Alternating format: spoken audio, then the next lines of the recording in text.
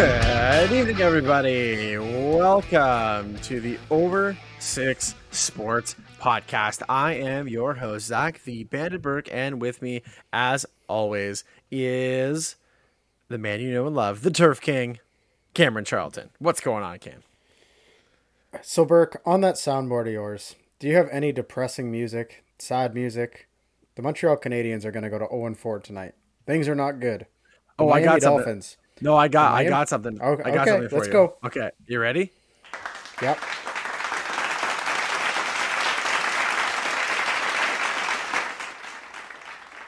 Oh, no. Sorry, that's the wrong one. Laughing is what everybody is doing right now at our teams. And that is just straight facts. The Miami Dolphins have lost to the Jacksonville Jaguars. Yeah. And Bum. Oh, buddy. Lastly, I was 4-10 against the spread this past week. Things are not good. They're not good. Ooh. I don't know where to look from this. I don't know how to look up. I don't want to watch a hockey game. I have a tough time watching a football game right now. I'm not going to sit here and pretend things are good. The only plus side I have out of this weekend is Tua looked like a real quarterback. I will give it that. Other than that, I got nothing here. Nothing at all. I got one for you. And I was going to save this till later, but we're obviously doing our NFL Week 6 recap, but I got something for you. Just hang tight real quick, all right? I've paid my dues time after time. I've done my sentence, but committed no crime. And bad mistakes. For 5 weeks, 6 weeks, this guy has picked locks, and he finally hit his lock.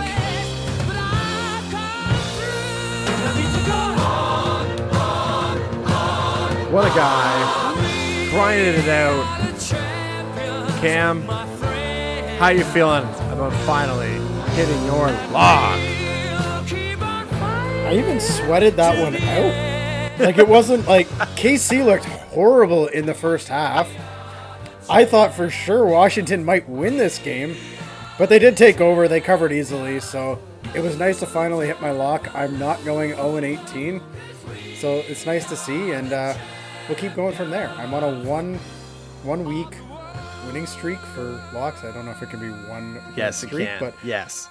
Well, so we're going for 2 in a row. Let's go. 2 in a row. You're on an offer. You're on the ultimate cooler. I tweeted out from @over6 that you had done it. You had hit your lock, and that was just so good. I was very, very happy to see that for you, and hey, it was bound to happen eventually. If you hit the right team enough, it's bound to happen eventually, and it's finally done. Monkey off the back. All right, we can. It was just like that was the highlight of your weekend in terms of football. Because we'll look at the records again in a second. I know you mentioned yours. We'll talk about it. Before we get to the NFL, I do just want to talk a little bit about the NHL. We are kind of, obviously right now we're NFL heavy. There's lots going on, lots to talk about. But that being said, the NHL is in full swing, and there's a couple of storylines that I just want to talk about briefly. The first being, and actually before we get to NFL picks too, I also want to talk about some NBA stuff. So we're gonna mix it. We're gonna mix it in here. So let's talk about. We'll go with your team first. Cam, the Habs are 0-3 to start the year. I saw, and this is kind of Canadian media, is I saw an article, and I saw one about the Leafs too, but it was Habs are 0-2 to start the year. Is it time to press the panic button? And I'm like, in my head, as a normal person, I'm like, yeah, there's 80 games left. Right, I know people want content, but there's 80 games left in the season. They lost another one since then, so they're 0-3. There's 79 games left in the season. Is it time to press the panic button in Montreal? The thing about the panic button in Montreal is if you went into the season, especially with the injuries and everything, all the turnover, expecting what happened at the end of last season, you're hallucinating or you're just so wrong. Montreal came into the season. It wouldn't shock me if they finished top 3 in the division, and it wouldn't shock me if they missed the playoffs and really aren't that close.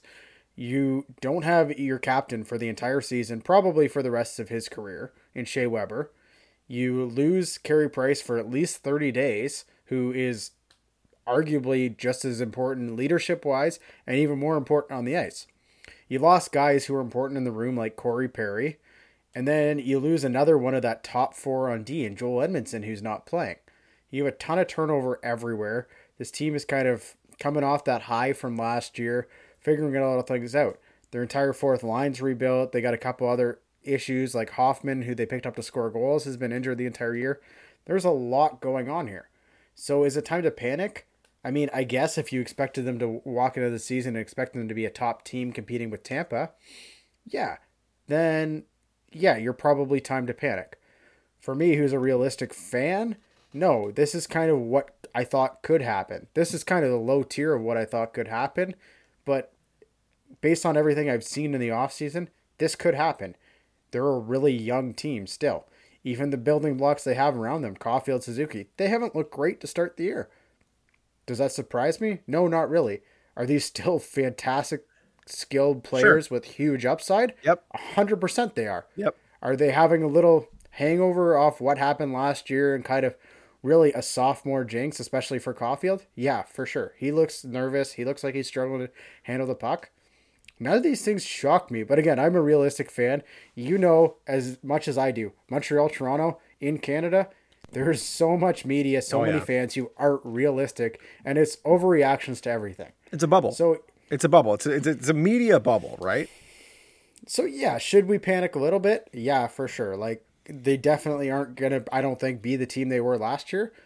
Even if they lose 5 or 6 to start the year, can they still end up competing for a wild card spot in this Eastern Conference? Probably, because they can get hot. They showed that last year. They can get as hot as any team in the league. Even at the beginning of the year, before the playoffs, during the playoffs, they have a lot there that shows they can get hot. But again, be realistic. This team could finish in the top 3 in the division, could make a wild card spot, or they can miss the playoffs. But reminded you, Montreal did a lot of good things last year where they have 11 draft picks going into this draft.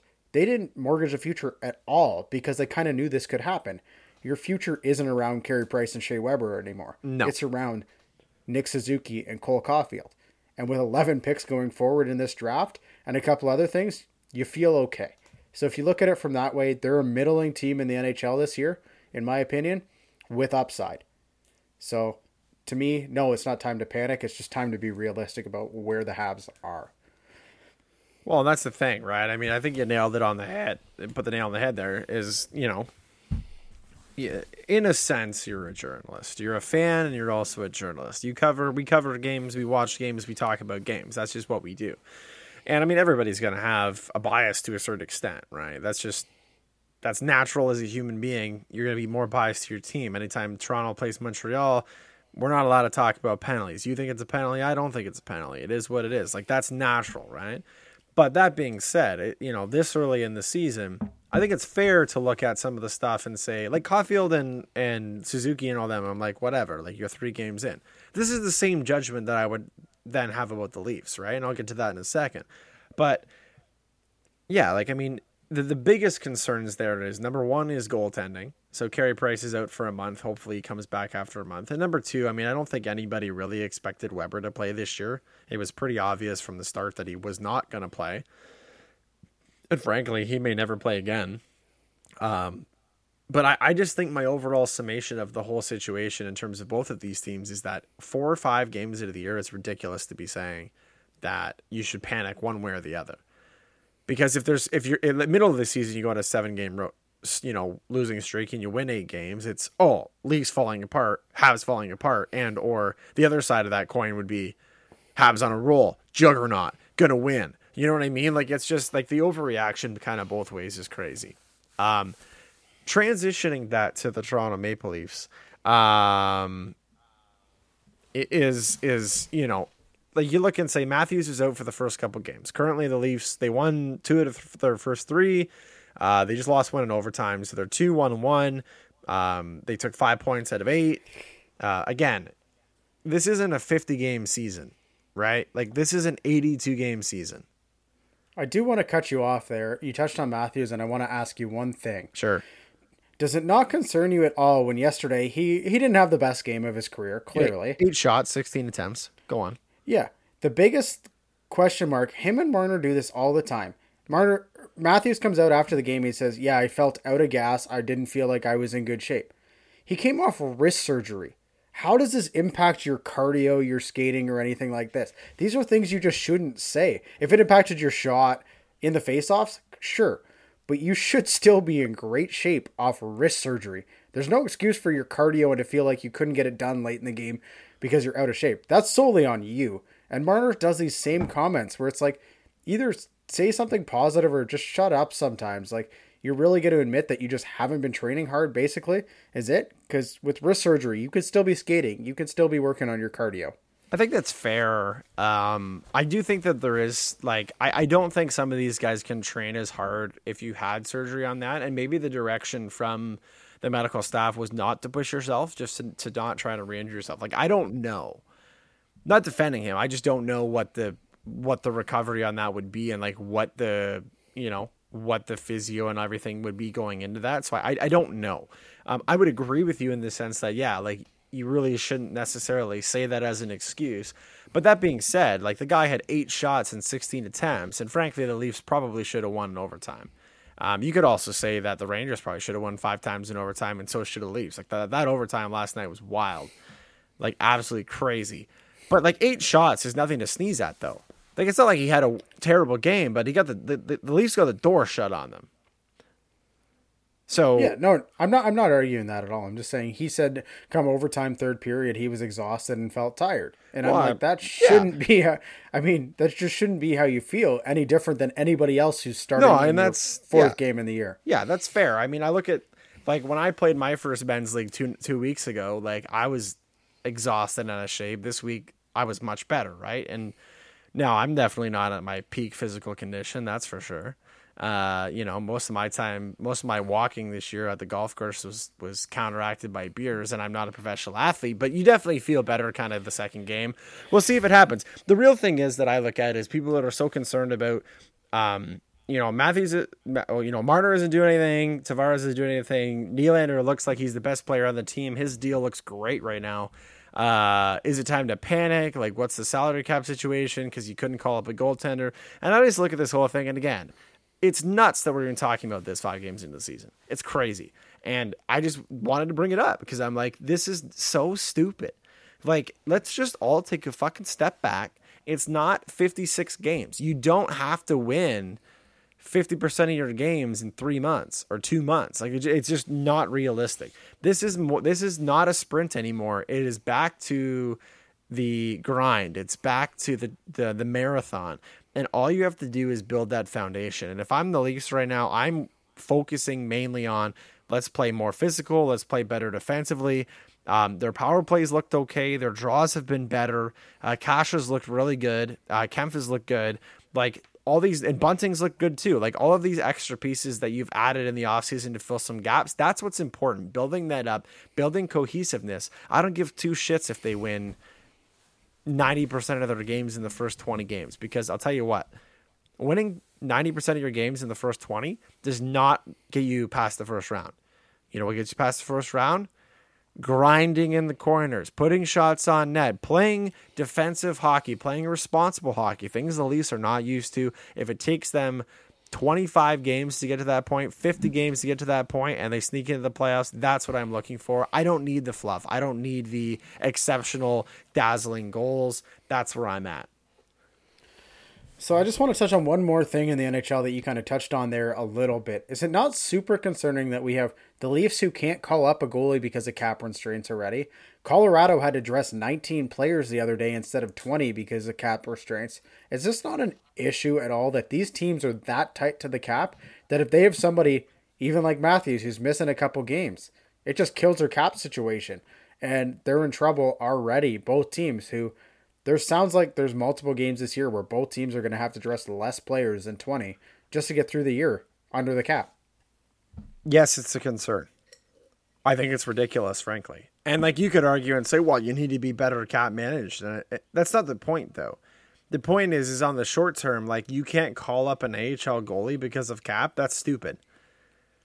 Like you're actually making teams make decisions that could put other people at risk. I think that's what more I'm going to. You could put that back on the team and say you got to manage your cap better. But I just think that there has to be some little bit more flexibility when it comes to that emergency role, whether it's goaltenders or whether it's not, or whatever you got to do. Like I understand being strict when it comes to you have 7 defensemen and 12 forwards. You have 19 guys. You can't be over the cap for those games. But if a guy's out or scratched, like he's not playing the game. If you can't call up an AHL goalie, a professional goalie, and you have to put a David Ayers or what was his name, Bishop, the kid from University of Toronto, like if you have to put these guys on the bench, like I get that it's a cool story, the David Ayers thing was cool. That's all fine and dandy until one of these guys gets hurt. And then is that what it's going to take to then change this hard cap situation? And I'm not asking for a lot. It would just make more sense just to have a little bit of flexibility so that if you're in that situation, you're not putting people who are not ready for the job at risk. Yeah, I mean, this just goes back to the teams. And I mean, there's probably 7 teams in the NHL this season who are in this situation where every single day they are technically over the cap. So that's why they get into these situations.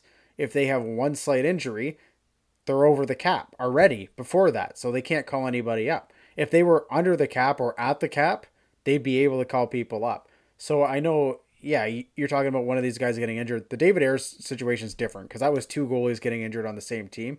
So that's going to happen still. You can't have 3 goalies dressed for the same team. There needs to be an emergency backup. But in a situation like this is all in Toronto. They're over the cap already. They're on a day-to-day basis trying to manage the cap. You're going to see guys like Sandin not be able to play certain games because it'll put them over the cap. Nick Robertson, if he gets called up and down, he's going to have to sit out certain games so his bonuses don't hit over the cap. This is the issue with Colorado as well. Like you have these Bowen Byrams, these young guys who their bonuses are going to put them over the cap any second. This is what you did by signing players in the offseason. This is what you kind of need to manage. And you've seen teams like Chicago get in tons of trouble. And so really the onus comes back to the team. Yep. And I know it's unfortunate the way it works, but the team should just be under the cap before the year. But it's definitely an issue long-term that it sounds like we're going to have teams dressing one less skater every game because you're still going to want to dress 2 goalies. So you're going to have to dress one less defenseman or forward every game. Which I get. Like, I understand that whole aspect of it. Like, don't get me wrong. I understand that it's the onus is on the team. But, like, you also have to remember, too, is, like, the fact that we're talking about the cap on a day-to-day basis is nuts. Like, every game has a certain effect on the cap, and if you have a certain amount out of the cap, then later on in the season you can be a little... Like, the whole semantics of the whole thing is stupid. In my opinion, I think that's dumb. Like, if you're going to have the hard cap, just say, hey, here's what you've got. If a guy gets hurt, then his number's off the cap. Like, I don't get how this, like, I don't get the why it's a day-to-day add up, subtract. Like, it just is so complicated. Like, I cannot imagine any other league is like this, right? Like, it's and the other thing is too, is right. The whole purpose of the salary cap is so that teams cannot have like pay whoever they want and build dynasty teams, and it really makes more parity in the league. That's the whole point, right? Like, I don't think anybody's going to disagree with that. That is the purpose of what the salary cap is for. And when it gets away from that, right, where you're like, oh, you can't have Joe Blow who's making $700K because you're $500K over the cap, and you need to call up a University of Toronto kid. Like, it's not in the spirit of the cap, I guess you could say. I don't know. Like, and I get what you're going to say. It's like, well, then you sign too many guys to big contracts. Like, I get that. But that's not really what it is. Like, you still got 19 guys on there. Like, I don't know. It's such a complicated thing. And like the fact that we have to talk about the cap as much as we do. And by the way, see, Nikita Kucherov might require surgery again and might have to go on the IR for the next 6 months. Guess when he's coming back for? Guess. Yeah, I mean, you're going to go off on the playoffs, but we all know exactly what they're fucking like. Honestly, like, how is this? Like, this is another conversation. How is this shocking to anybody? That they're like, and I get Kucherov. Well, he wants to play game. Blah blah blah. He's gonna come back for the last month. He's gonna come back right after the trade deadline, or he's gonna come back for the playoffs when there's no salary cap, and all of a sudden Tampa's gonna be loaded again, and it's so fucking coincidental every single year. It drives me nuts. Yeah, I mean, the whole point of having this cap the way it is if a guy goes on IR, his cap does come off. For a guy like Matthews who doesn't want to miss 2 weeks, he's not going to go on IR, so his cap doesn't come off. So it avoids teams signing too many players and doing what the NBA does, and load management is the term they use, where if you just went into each game with your 80 whatever $million and you could just rest guys here and there to stay under the cap, that's not how they want to do it, because then you can kind of manipulate it even more like what Tampa does. So that's why you have this cap without guys going on IR and they're really just resting, where they're not going to be out 2 weeks. You need to stay under the cap. So that's where Toronto gets in trouble, and you got to understand that on the 23-man roster, where it does make sense if you look at it from a broader point. But that's where teams like Colorado and Toronto have got themselves in a lot of trouble, and it's not going to get any better than Colorado. For Toronto, it probably will get better because they're just going to have to move on from some of these contracts. But it's just a mess. But you got to understand, again, the entire reason there's salary cap in any league is for parity. That's what that's what the NHL is doing huge, and it works. That's why you see 8 seeds in the playoffs make a run and go to the cup. That's why there's parity. That's why there's a salary cap. And it's just all this manipulation has gone too far. And now you might see it from Tampa again. You're seeing it from Colorado. You're seeing it from Toronto. You're seeing it from all these teams who have high paid players. So what do you do about it? I'm really not sure, because it happens with probably 75% of the teams in the league. Which, again, if it's that many teams, then is it the teams or is it the salary cap? Like, again, I don't want to get down this rabbit hole. Like, we've already gone too far down the salary cap rabbit hole. Was not on the schedule, but it is what it is. We talk about what we want to talk about. Last thing, the NBA season kicks off this week. The Raptors are facing Washington at home for the first time at the Scotiabank Arena in nearly 2 years, year and a half. Not what I want to talk about, though. I want to talk about Ben Simmonds and the Philadelphia 76ers. I have an opinion on this whole matter. So if anybody doesn't know, Ben Simmonds got kicked out of practice this morning for not wanting to participate in drills. Apparently Doc Rivers asked him to participate in a defensive drill. He said no. He asked him again. He said no. Doc Rivers kicked him out. The Philadelphia 76ers suspended him 1 game for conduct detrimental to the team. So I'm going to give my opinion. I'll get your reaction to it. This dude signed a 5-year, $170 million contract in 2019. Okay. He got pissed off for whatever reason, demanded a trade, and has been a little bitch ever since his trade. He hasn't got traded. And Philly, to their credit, they've explored trades, but they want good return for him because they think that he's a stud. And Simmonds has been an all-star. This guy he's a really good player. And so yeah, the Philly wants some haul for him, and he's not getting traded. So now he's being a little bitch. Like, I'm sorry. If you signed a 5-year deal worth $170 million, I don't care where you play, what league you play in. You sign that kind of deal, you play the damn game. Hell, if we showed up to any of our jobs or any regular job where it was $20 an hour and you're like, yeah, I'm not playing because I don't want to work here. I'm not working because I don't want to work here. They're going to fire you in about 2 seconds. And they can't do it in the NBA, obviously. But to me, this is the most ridiculous, whiny, crybaby crap that I've ever seen out of a professional athlete in a long, long time. This is nuts. He's got you signed the deal. You signed a contract to play for them. I know you want to trade, but then put your big boy pants on and go out and make your $30 million a year, your $28 million a year. Like, by being this little bit, excuse me, by being this little bitch, you're hurting yourself. Yeah, I mean, you can go off on this tangent, but this is the NBA. This isn't new with the NBA. James Harden did it. I mean, really, LeBron James, Chris Bosh did this. They get to do what they want when they want. This is a players' league. This isn't an owners' league. This isn't a general manager's league. This is the NBA. This is what they do all the time. They get to go where they want, when they want. They get paid what they want, which is ridiculous. It's stupid. Ben Simmonds is the best player in the NBA who cannot shoot. He cannot shoot. And what has the NBA gone to? Shooting. This guy, I actually might be able to shoot better than Ben Simmonds. He does everything else in basketball a billion times better than me. But the guy can't shoot. He's a problem guy, but I mean, there's 1,000 of those in the NBA. There's so many problem players who are skilled in the NBA, but he also can't shoot. Who wants to pay a lot of money for a guy who's not adjusting to the new style of NBA, who's also a problem? He isn't James Harden. James Harden can put up 40 points every game. So teams are still going to want him. Ben Simmonds, what is he? He's a guy who can't shoot. If he can't get to the rim, he's done. I don't understand how he can be like this, but this is the NBA. This is what these guys do. They think they're bigger than the game. They think they're bigger than the organizations. And the thing is, the NBA keeps letting them be.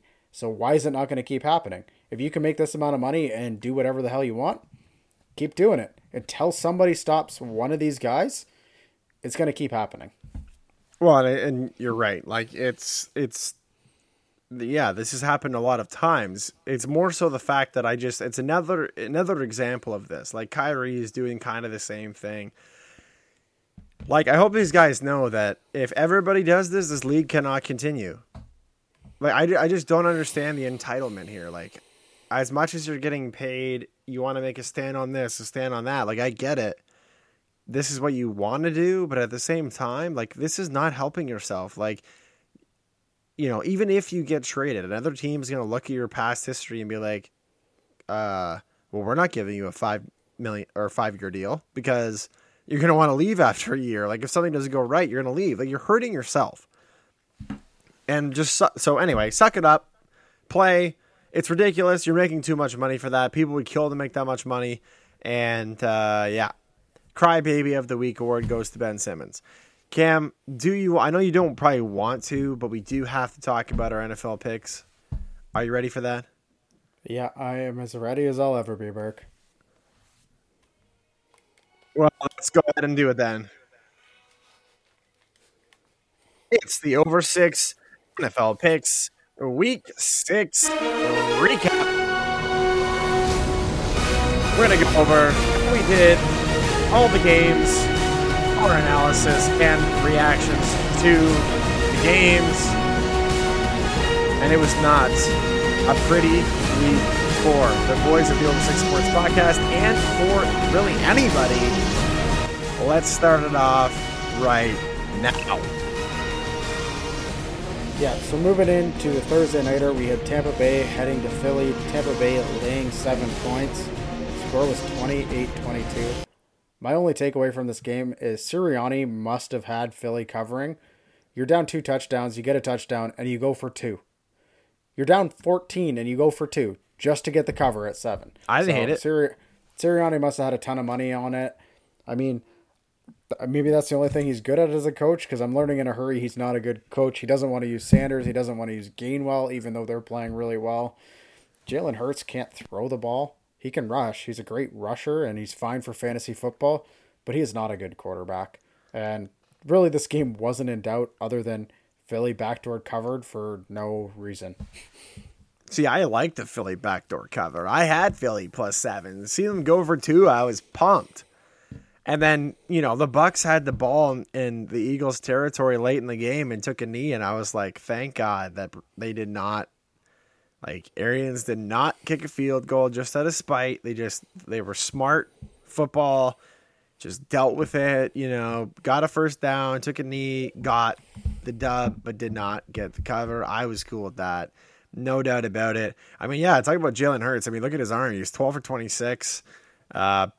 Passing, he was 159 yards total, 3 touchdown passes, 1 interception. His passer rating was garbage, 55.8 passer rating. The guy doesn't pass. He's 12 for 26 for 115 yards and 1 touchdown, 1 interception. He doesn't throw the ball. We talk about Lamar being RB1. Jalen Hurts is RB1. He's not a good thrower one bit. So, Sean Green, if you're listening, your quarterback isn't any better than ours, so stop chirping Tua. I was going to get to that just a little bit later, but hey, there it is from the Turf King. Shout out. A couple of fun facts. So, first thing is that Tom Brady's 10-1 in 11 career starts on 3 days rest. So that's pretty cool. I like that. And the second thing is the Eagles have started 0-3 at home for the first time since 2013. Poor Eagles. What are you going to do? They made it a game, though. So, I mean, that's all I asked for. I have the Eagles to cover. Can't complain. I like it. I'm good with it. Yeah, and I've just got to start fading Tom Brady in prime time. He is 0 for 11 in his last 11, covering the spread in prime time. Ooh, and prime time being what? Sunday night, Monday, and Thursday?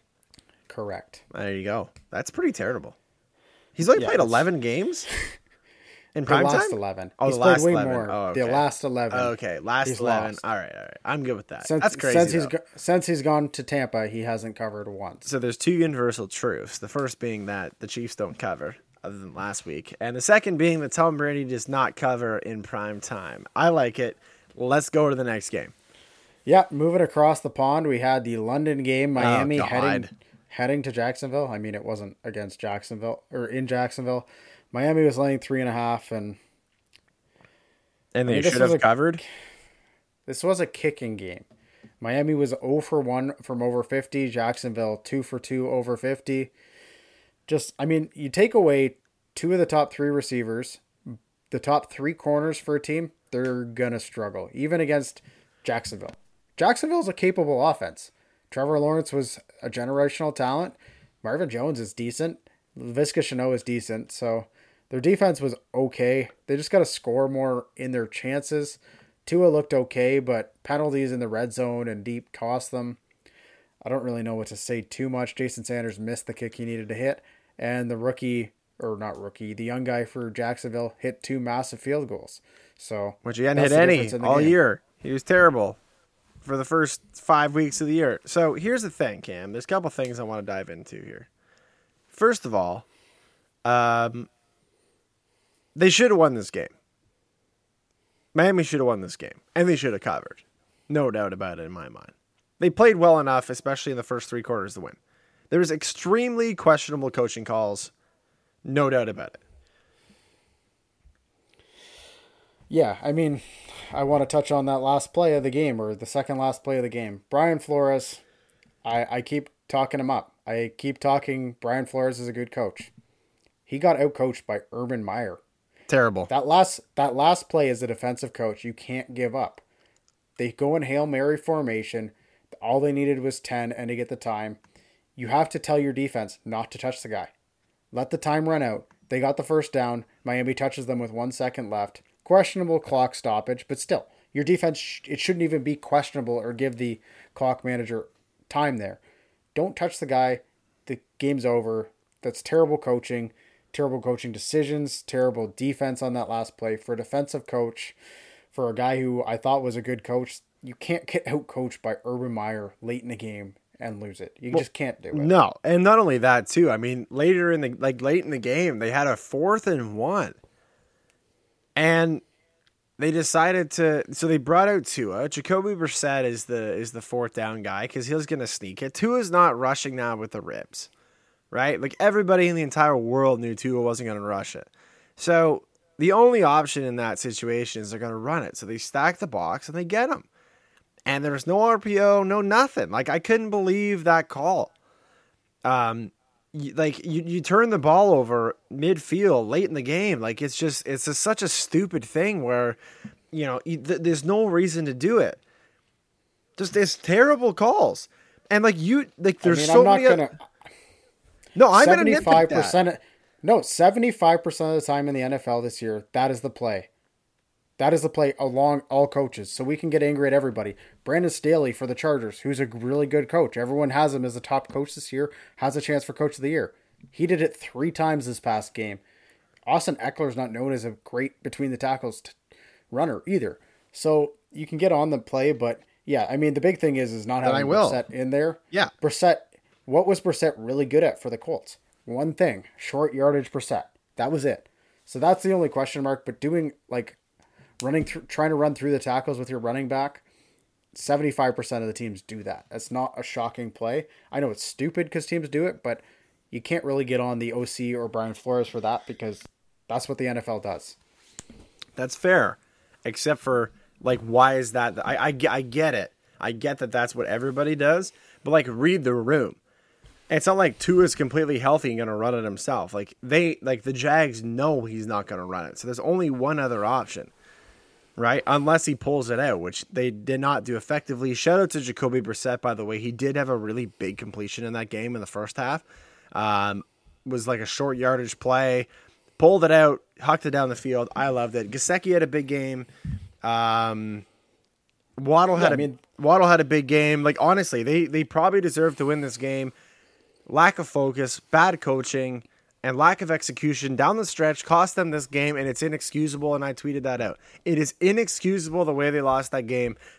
Jacksonville wins their first game in 21 games. That cannot happen.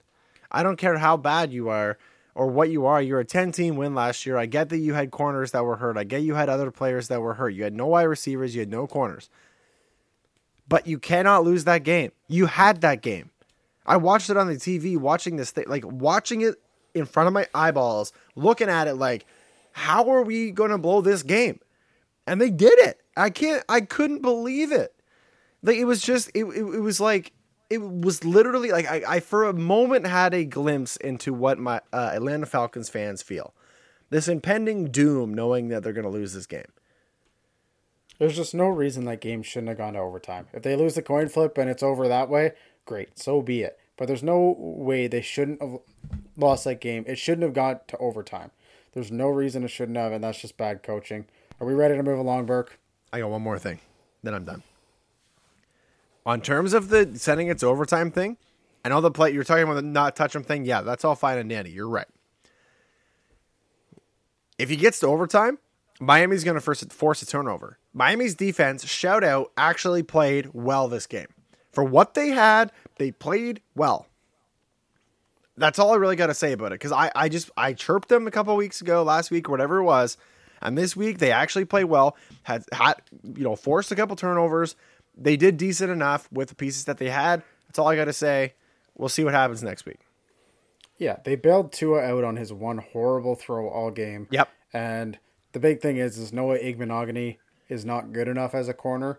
And that's what happens. He's young. Down a couple. Yeah, so he's young. He's a young guy. Moving along, we had Cincy heading to Detroit. Cincy laying 3.5, and this wasn't a game. And I mean, I just thought they'd bounce back after Dan Campbell was crying. And after the game, Dan Campbell, I think, came to a realization what we all did. Jared Goff sucks. Jared Goff sucks. You know what's bad when Dan Campbell, who looks like he'd fight for anybody on his own team, he'd bite kneecaps off for his own teammates. Twice. Calls out Jared Goff after He's the game. got to be better. There's more to give. Like, come on. Yeah. I don't have much else to say about this game. I thought they'd be there more for him, but yeah, Jared Goff wasn't good enough. I didn't think the Bengals played that good, by the way. No, the Bengals are still kind of this mediocre team to me with a ceiling, or with upside. Like, they're kind of an average team who has upside every week to week, but yeah, I mean, this is a game that Detroit should have kept way closer. They've kept way better teams close, Baltimore, Green Bay. This shouldn't have been this kind of game, but Jared Goff isn't good, which we all knew. He missed Hawkinson on a couple wide open passes, but this Bengal team seems to get it done in some of these games, and they're off to an okay start, 4-2. I'm good with it. I got the cover on that. I had no faith in Detroit. Tee it up. We had KC heading to Washington. KC laying 7, and they covered. Yes, they did. Cam hit his lock. We already covered that. We were both on KC to cover this game. And yeah, I mean, Washington kind of made it a game to start. It was 13-10 Washington at halftime. Yeah, they look good. Patrick Mahomes looks like this year he's trying to do his best Jameis Winston impression and trying to go for 30-30 or 40-40. Like, he is awful. Like, I know he had like 400 yards, 2 touchdowns, 2 interceptions. He's just making horrible decisions with the ball. They are leading the league in turnovers. Leading the league in turnovers offensively. Like, that's not good for this offense that everyone thought was going to be unbelievable. And you could say, oh, yeah, they're covering Tyreek and they're tying Kelsey. If you watch these games, it's literally just Mahomes making horrible decisions.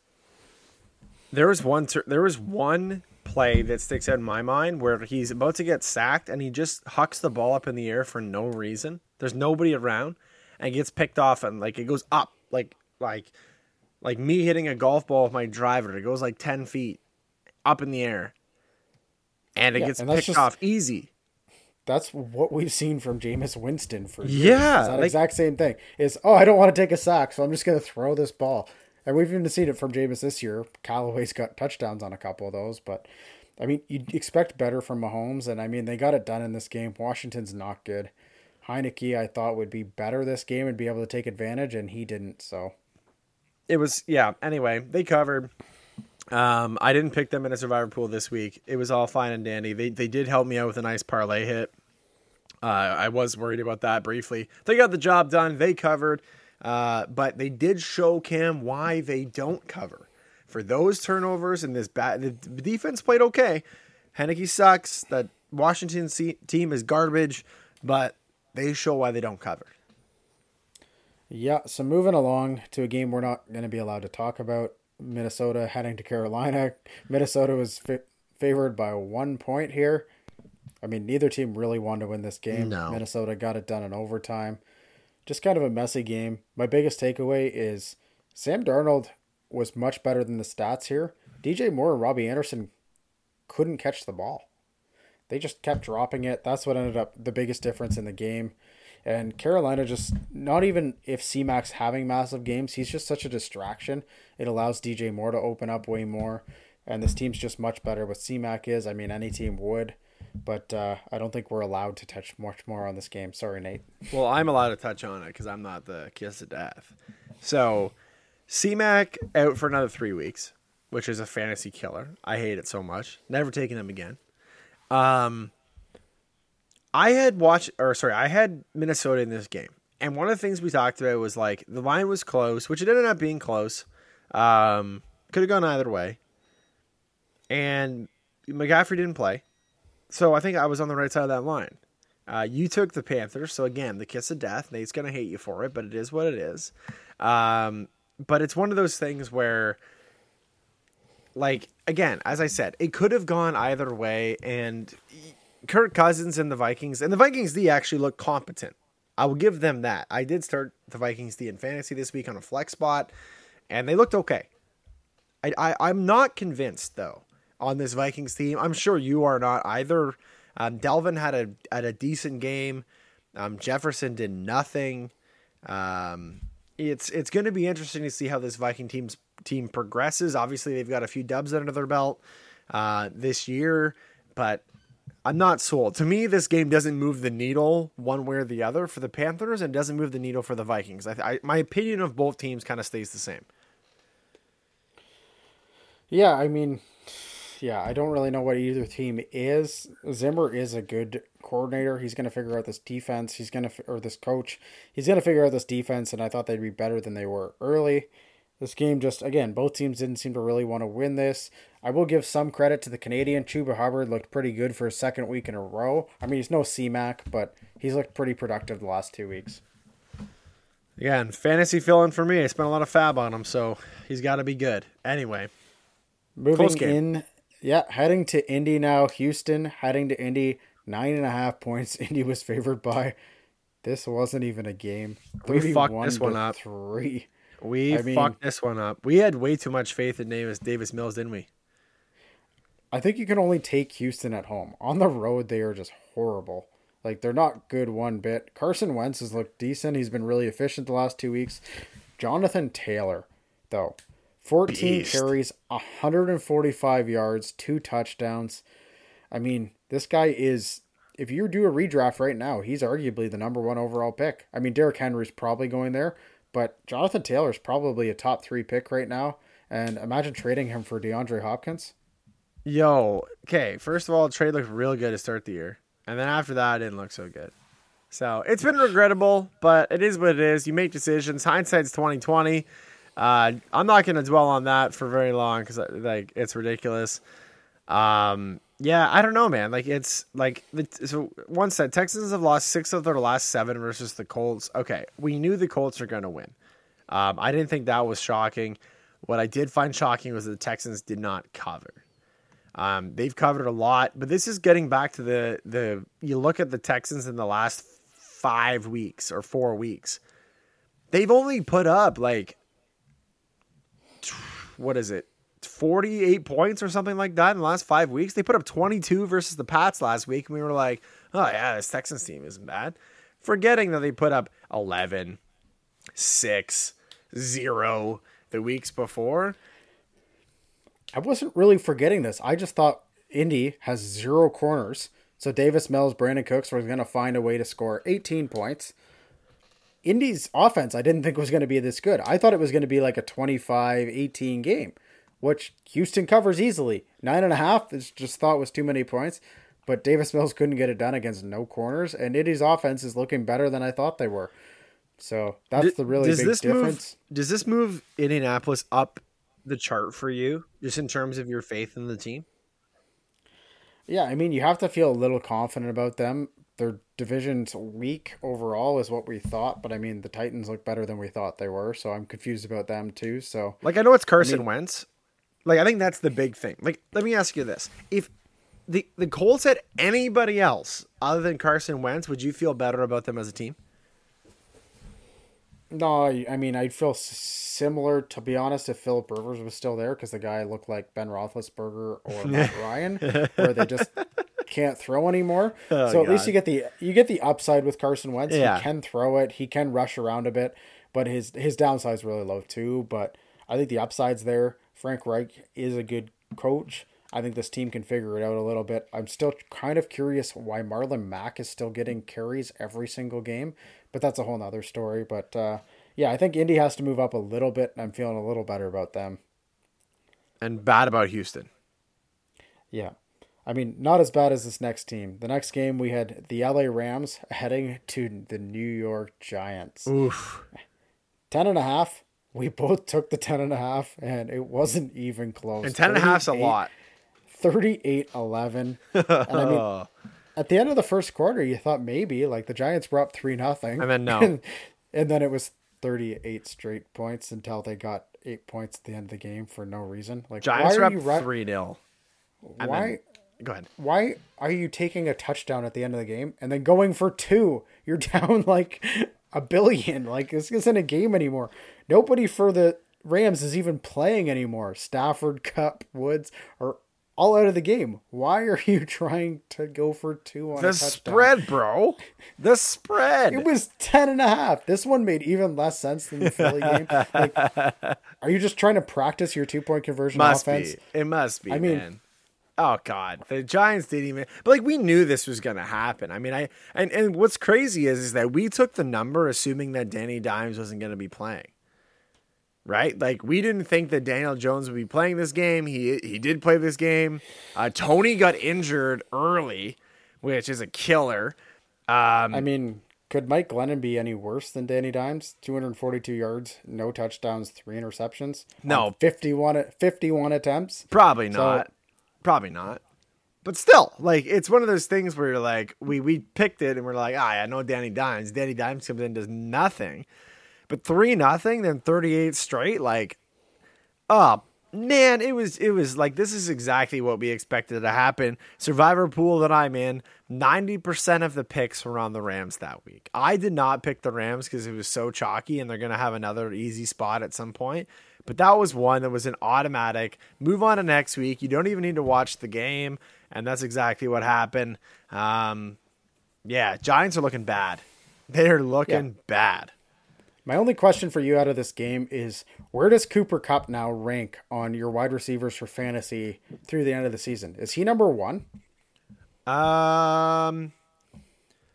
Yeah, he probably is. He's up there. I mean, we'll see what happens the next 10 weeks, but at this moment, he's WR1. I mean, Like even in a WR game, won. even if in a game where they blow out an opponent, he's still getting 12 targets. I mean, he went off for 9 receptions, 130 yards, 2 touchdowns. And you're just seeing it. Like, it's just unbelievable. He's getting open. He's getting the yards after the catch. He's doing everything you want in a wide receiver one. He's getting red zone targets. It's crazy. I mean, I thought Woods was going to be the guy from this rotation who was going to step up this year with Stafford, but clearly Cooper Kupp and Matthew Stafford's breakfasts have worked out well. And no kidding. Those breakfasts must be chill. He definitely looks like he's not going to get overpassed next year. Like, he won't be as low as he was this year. There's definitely some other guys in the wide receiver train whose stock's going to go down. Lockett, Diggs, Hopkins, some of those guys. Like, he's way past all those guys. So we'll see what's going to happen. What do we got next? Yeah, moving along. I think the most surprising game of the week, we had the LA Chargers heading to Baltimore. Baltimore laying 3. We thought this was the wrong line. Yep. The wrong way. I mean, this probably was the wrong line, but not the wrong way. 34-6. Yeah. But I stand by it. I still think it was the wrong line, frankly. I just don't think the Chargers showed up. Like, I think if you replay this game later on in the season, I think that you're probably going to get the result that we thought. But, like, everything went wrong for the Chargers. The Ravens, D, to their credit, blitzed the shit out of Justin Herbert. And it was successful. That's the big takeaway from this game, and that's got to be the strategy going against Herbert more. I mean, Baltimore is the number 1 blitzing team in the NFL. Justin Herbert takes too long to let go of the ball. I mean, he's not as bad as Justin Fields, but he's bad. He takes too long to process the plays. I mean, he has unbelievable players around him, Eckler, Williams, and Keenan Allen. Williams, who got injured partially in this game. Brandon Staley making some really crazy going for fourth down in his own end. I think the one was on the 29-yard line in his own zone. If you don't get that, you're going to put your game in trouble. Lamar didn't even have to do anything is the craziest thing. Their defense played remarkable, confused Herbert a lot, and you kind of saw some regression from Herbert. I mean, he's still a phenomenal quarterback and he's looked great, but this is kind of some of the downside you saw from him and what he could be, and Baltimore kind of really relished that and took advantage of it. I just think you have to be careful if you're a defense against the Chargers, because if everybody starts blitzing him, you know what he's going to do, right? He's going to go underneath the Keenan Allen for 10, 15 yards at a time. Like, this is one of those games where, like, I think it's a one-off in the sense where, like, he got the shit blitzed out of him and he's like, oh, fuck, I don't know what to do here. And he held the ball way too long. And they're going to look back at this. The quarterback coach is going to be like, hey, man, you held the ball way too long here. When you see these guys come in, you're dumping this shit off. Like, and I think they will bounce back from this. Again, I do believe their line was wrong. I still think the Chargers +3 was the play. I stand by it. It was my lock this week. I know I didn't hit it. But it is what it is. Like, that's, I don't really think we should dive too deep into it because they just didn't show up to play, and sometimes teams don't show up to play, and this one bit me in the ass. Yeah, we'll move along to the next game. And I mean, I only got one saying, I guess, to start this game, and we were both way wrong. It's, I fucking own you. I own you. Why didn't we take this line? We should have. Aaron Rodgers owns the Chicago Bears. And the fans. We took Chicago getting 4.5, and Green Bay won 24-14.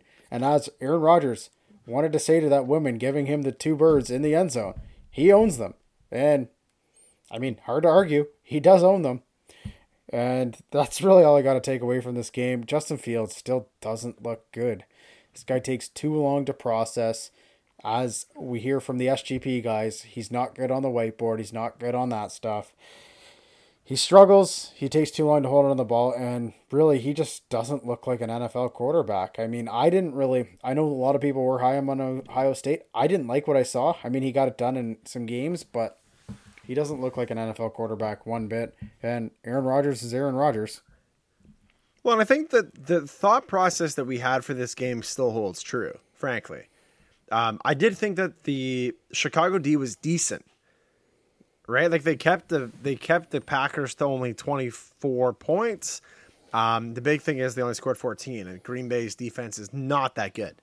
right? They just aren't. So that goes to the point you're making about Fields and that offense. Like there's a struggle there, no doubt. But yeah, man, Aaron Rodgers owns the Bears. And this is something we should have looked at. No, but like we never questioned the money line. Like this was my survivor pick.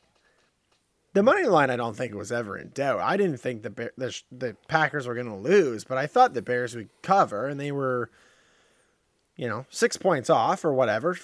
That's a touchdown, right? So if you have a competent quarterback there, like you're probably going to cover. You're probably still going to lose, but you're going to keep it close. It is what it is. I don't know. I just, as I said, like we had a couple of these picks where we said, I remember very vividly saying, looking like next week, looking back, there's some picks that we could be like, why the hell did I take this spot? And this is definitely one of them. Yeah, and moving along to another game here where, again, we were both wrong, but if you told me a team would be missing their wide receiver 1, that they'd be missing their running back 1, their running back 2 would get injured, their entire offensive line would be backups at one point in the game, I probably wouldn't take them to win or come close to winning. Are you talking about the New York Giants? We are talking about Arizona. Oh. Arizona went to Cleveland. Cleveland was laying 2.5 points, finished 37-14. And I mean, your quarterback's injured, torn labrum. He re-injured it again this game. No Chubb, Hunt left the game. No Jarvis Landry. The entire O-line at one point in the game was all backups. No team in the NFL is going to really be able to do well there. And Kyler Murray took advantage of this defense. This defense has been really good, and he found a way to take advantage. And I think a lot of it had to do with Cleveland's offense not being able to do what they do, which is run the ball, kill time on the clock. When you don't have anybody to run the ball and no offensive line, it's going to be tough to do that. But, I mean, Arizona's 6-0 now. We got to give them credit where credit's due. To me, they got to be on top of the power rankings, and they're the number 1 team in the NFL right now. Oh, no doubt. And, like, it does make sense to fade the team that's, that was 5-0. I think that's reasonable. But like Kyler Murray had a nice bounce back game. I mean, this is the first time that the Colonels have won six straight games since 2015. They were 13-3 that year. But the Browns gave away the ball a lot. Like I thought that the Cardinals defense definitely was better than I thought they would. And maybe part of that is that Baker wasn't fully healthy and they just didn't have the options. So he was forcing into spots that he's not, normally used to putting it. I don't know. D-Hop looked all right. I just think like it's like the take of earlier where I thought the Browns were going to be a lot better than I thought they were possibly Super Bowl bound. It's just getting killed with injuries here. This 2-headed monster that we talk about, Chubb Hunt, now is gone for the next 4 to 6 weeks, because even if when Chubb comes back, Hunt's going to be out for the next the rest of the season pretty well. He might come back 12, 13, 14 for fantasy playoffs. That's about it. Like it's one of those things where that's gone.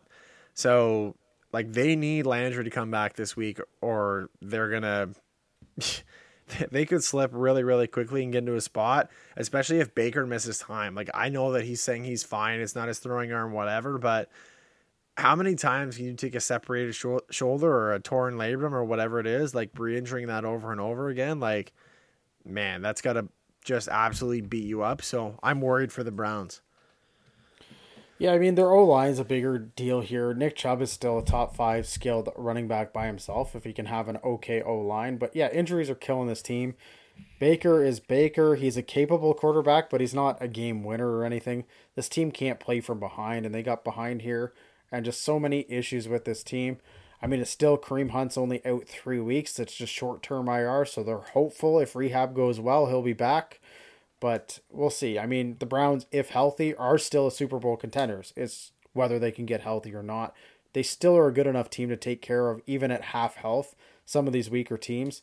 Arizona's not a weaker team. They're one of the best teams in the NFL, so we got to give credit there. Yeah, I guess so. All right, what do we got next? Let's light it up. Moving along, we had Vegas heading to Denver. Denver was laying 3.5. We were both on that side. This is a game where I questioned so much. Is this going to be a letdown spot because of the John Gruden news, or are they going to go out and be super excited that Gruden's not there and ball out, and that's what they did. They played a way better game knowing Gruden's not there, and they were just much better than Denver was this entire game. And now you're seeing Denver was very fraudulent. Teddy Bridgewater trying to force the ball is not good. 3 interceptions, 3 touchdowns, 3 interceptions, and the Jameis Winston spot. I still just don't know what to think of Vegas. I mean, maybe they're a good team. They looked really good to start the year. Now maybe without Gruden, they found new life. They get this offense going again. The running backs looked really good. They had a lot of good signs here. And this defense is really stepping up. This front line on them, Max Crosby, is having a great start to the year. And who knows? Vegas might be better than we think they are. Yeah, they might be. The one thing that I really like about this game, just looking at the offense for the Raiders, is, Derek Carr's 18 for 27, not a great completion rating, but he threw for 341 yards, 2 touchdowns. And if you look at the receivers, the number one receiver was Ruggs with 97 yards, and Edwards had 67, Waller at 59, Kenyon Drake at 39, Renfro at 36, Jacobs had 29. He spread the ball around. And I think that's really interesting to look at from a Raiders perspective, where last year it was very much Waller centric. And we both know, from a fantasy perspective, Waller was very, very coveted early in fantasy drafts and has not produced this year thus far because Derek Carr's moving the ball. I mean, I feel like defenses are almost cheating to Waller a little bit, and other guys are getting opportunities to catch the ball. And if they continue to do that and leave all those options open and spread the love, I think they're going to have some success. So, I don't know about the John Gruden effect, no doubt. But the real question is, are the Broncos a fraudulent team at 3-3? That's the real question. Not at 3-3. When they were 3-0, they were a fraudulent 3-0 team. 3-3 sounds about right. They're going to be right around that 500 mark, I think, overall. They could finish 9-8. They could finish 8-9. That sounds about right. 3-3 sounds about right for these Denver Broncos. 3-0, they were fraudulent. Well, and we'll have to see what happens as the schedule goes along. Definitely something to keep tabs on. I'm glad I got the Broncos out of my survivor picks out of the way. Not confident moving forward. There's no doubt about that. Yeah, so moving along to the next game, we had Dallas heading to New England. Dallas laying 4. They covered in overtime 35-29. They shouldn't have covered this game. They arguably shouldn't have won this game. There was some crazy plays in this. I mean, nothing beat it like that fourth quarter late. You had Trayvon Diggs pick 6, and then the very next play giving up an 80-yard touchdown. Oh, man. Diggs laid out for that, too. Trayvon Diggs is Xavier Howard. It's either boom or bust. He'll either get a pick and make a great play, or he'll give up a massive play the other way. That's just all he is. And I mean, his stat line is going to look good because he's going to end up with a crazy amount of interceptions, a couple pick 6s, so that looks really good. But you don't see those plays where he gives up massive plays either. Nobody remembers those at the end of the year. So this was kind of, Mac Jones looked actually decent here. He passed it when he needed to. But Bill Belichick just kind of making weird conservative moves now a couple weeks in a row, or 2 out of the last 3 weeks. The Tampa game, kicking it in the rain from way too far. This game just kind of not being very smart in overtime. Do you really want to give it to this Dallas offense in an okay spot, not try and get it there? Just some questionable coaching by Bill Belichick, which you don't see. Well, it's that touchdown to CeeDee Lamb cost me a fantasy matchup this week, so that's cool. The one thing that I will say about this, number one, the Cowboys are 6-0 against the spread to start the year. 6-0. The boys are covering. Stephen A. Smith has the Dallas Cowboys as his second-ranked team in the power rankings. The Arizona Cardinals, number 1. Cowboys, number 2. And Stephen A. Smith is a big Cowboys hater. He hates the Cowboys. So, but Stephen A. Smith is also not a very good, smart person to follow. So you're saying that Over 6 Sports is better than Stephen A. Smith? I think there's a lot of things better than Stephen A. Smith. He has some pretty hot takes. I think Dallas is a way higher than I thought they were, but they're not the second best team. To me, they're not beating... It's a power ranking. It's like currently they are. No, they're not. No, they've lost a game, so there's a bunch of one-loss teams.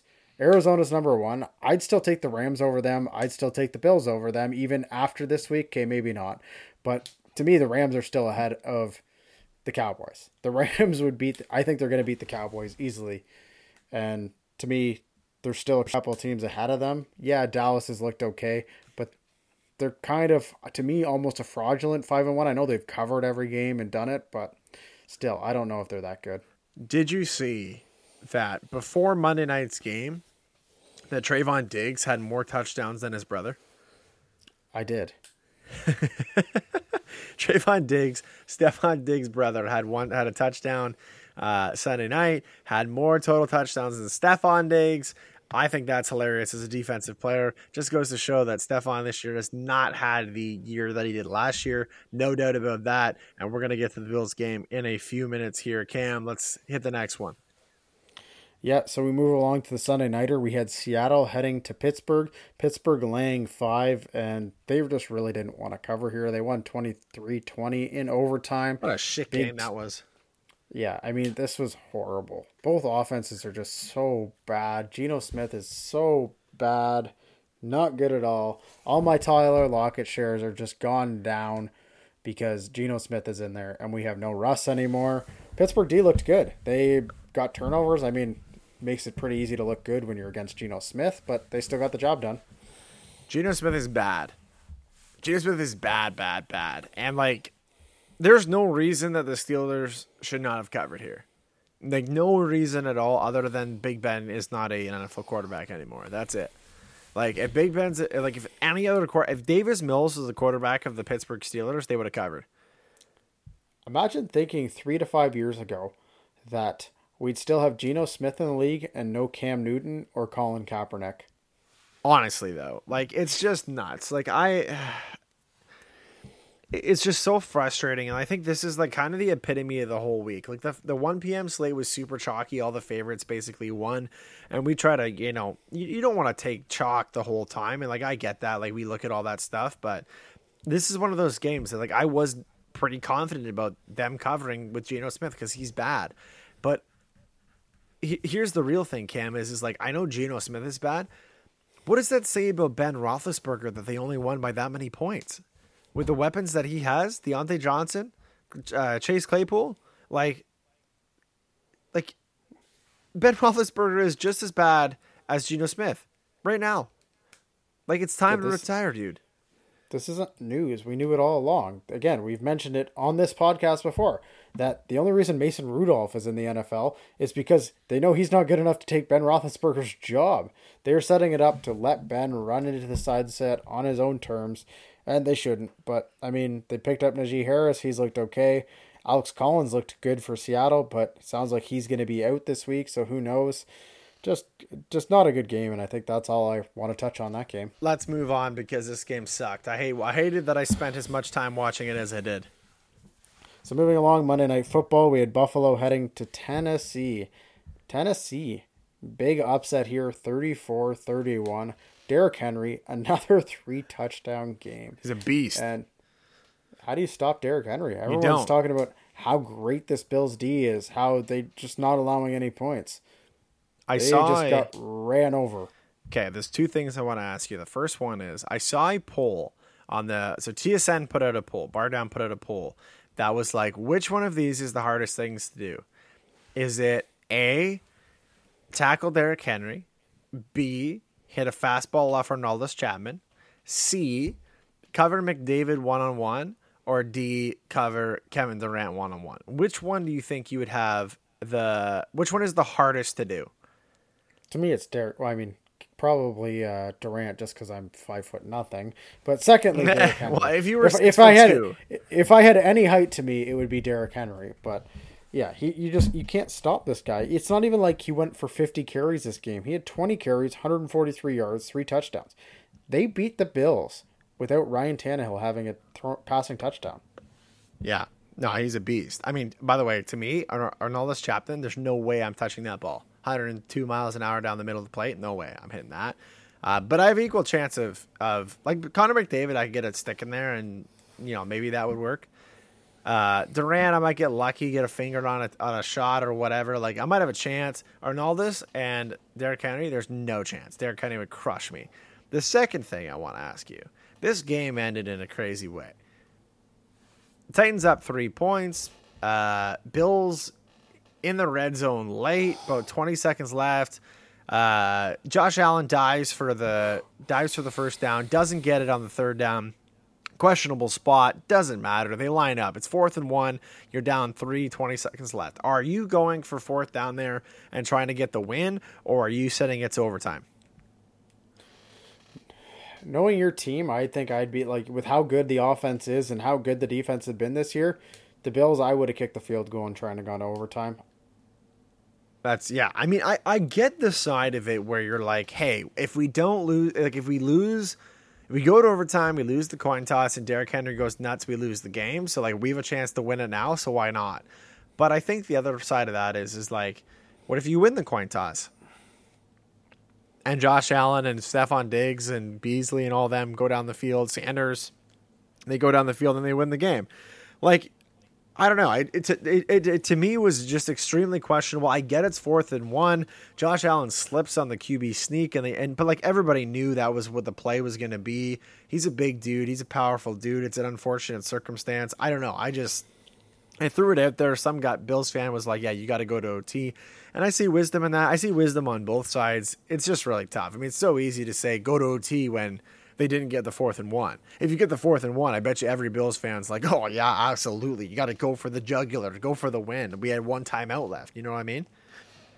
Like it's the same question. I mean, it's even less of a % chance of happening than going for 2 to win the game when you only need 1 to tie the game. Like this is even less of a percentage chance because even if you get the first down there, you're still only on the 2 with 20 seconds left. There's no guarantee you're going to score there still. It's not even like the 2-point conversion where if you get it, you win, you don't, you lose. Like there's no guarantee here if they get the QB sneak and get the yard and get the first down that they're still going to score the touchdown there. So to me, I think you take your chances in overtime. Your defense has been really good all year. Your offense has been fantastic this all year. It was okay last night. I think you take your chances there, especially with the coin flip, and hope your defense can stop Derrick Henry. Like, I don't know. That's my opinion. It's a tough task, stopping Derrick Henry, no doubt about it. But, hey, it is what it is. This is what makes the NFL exciting. And unfortunately, the Bills did not cover. Cam, what was our records from last week? We did say in the podcast description last week that you got to trust your gut, keep it simple, stupid, that it could be really bad or really good. And which one was it? It was not good either way. You did okay, 6-8. I was 4-10. I'm now sitting at 43%. It just keeps going downhill here. Things are not looking good. You're at 48%, still covering around 50, right around 50. You're 50% on your locks, and I hit 1. So I hit 1 through 6 weeks, up to 17%. 17% is 17% better than 0. So that is good news. This is going to be a bounce back week for us. It's definitely it's not a look ahead spot, no doubt about it. You got some teams that are on bye this week again, some good teams that we don't have to pick, some sketchy teams we don't have to pick. So that's going to be exciting for us. I'm looking forward to it. Cam, is there anything else you want to add before we sign it off? No, just looking forward to bouncing back. I know that's 2 weeks in a row I've said that, but one of these weeks it's going to come true. Hey, one of these weeks we're going to go on an absolute heater. I can't wait for it.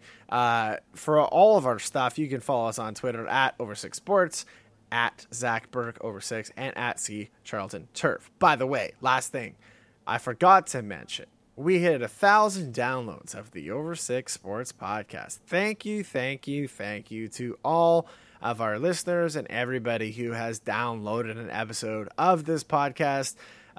We're just 2 losers from Southern Ontario in Canada talking about sports and some stuff that we're passionate about, and just started it for fun. To have, 1,000 instances where somebody made a conscious decision to go on to Spotify or Apple Music or whatever the case is and click on our podcast. We thank you very much. Right, Cam? Yeah, thank you to everyone who's listened. Let's hope we can bring up those listens and get to 2,000 faster than we got to 1,000. Hey, we're going to grind it out, and you definitely should tune in moving forward because we're going to have some fire content. As always, this is the Over6 Sports Podcast. I am Zach the Bandit Burke, and with me, the Turf King, Cameron Charlton. Thank you for listening. We will talk to you on Thursday.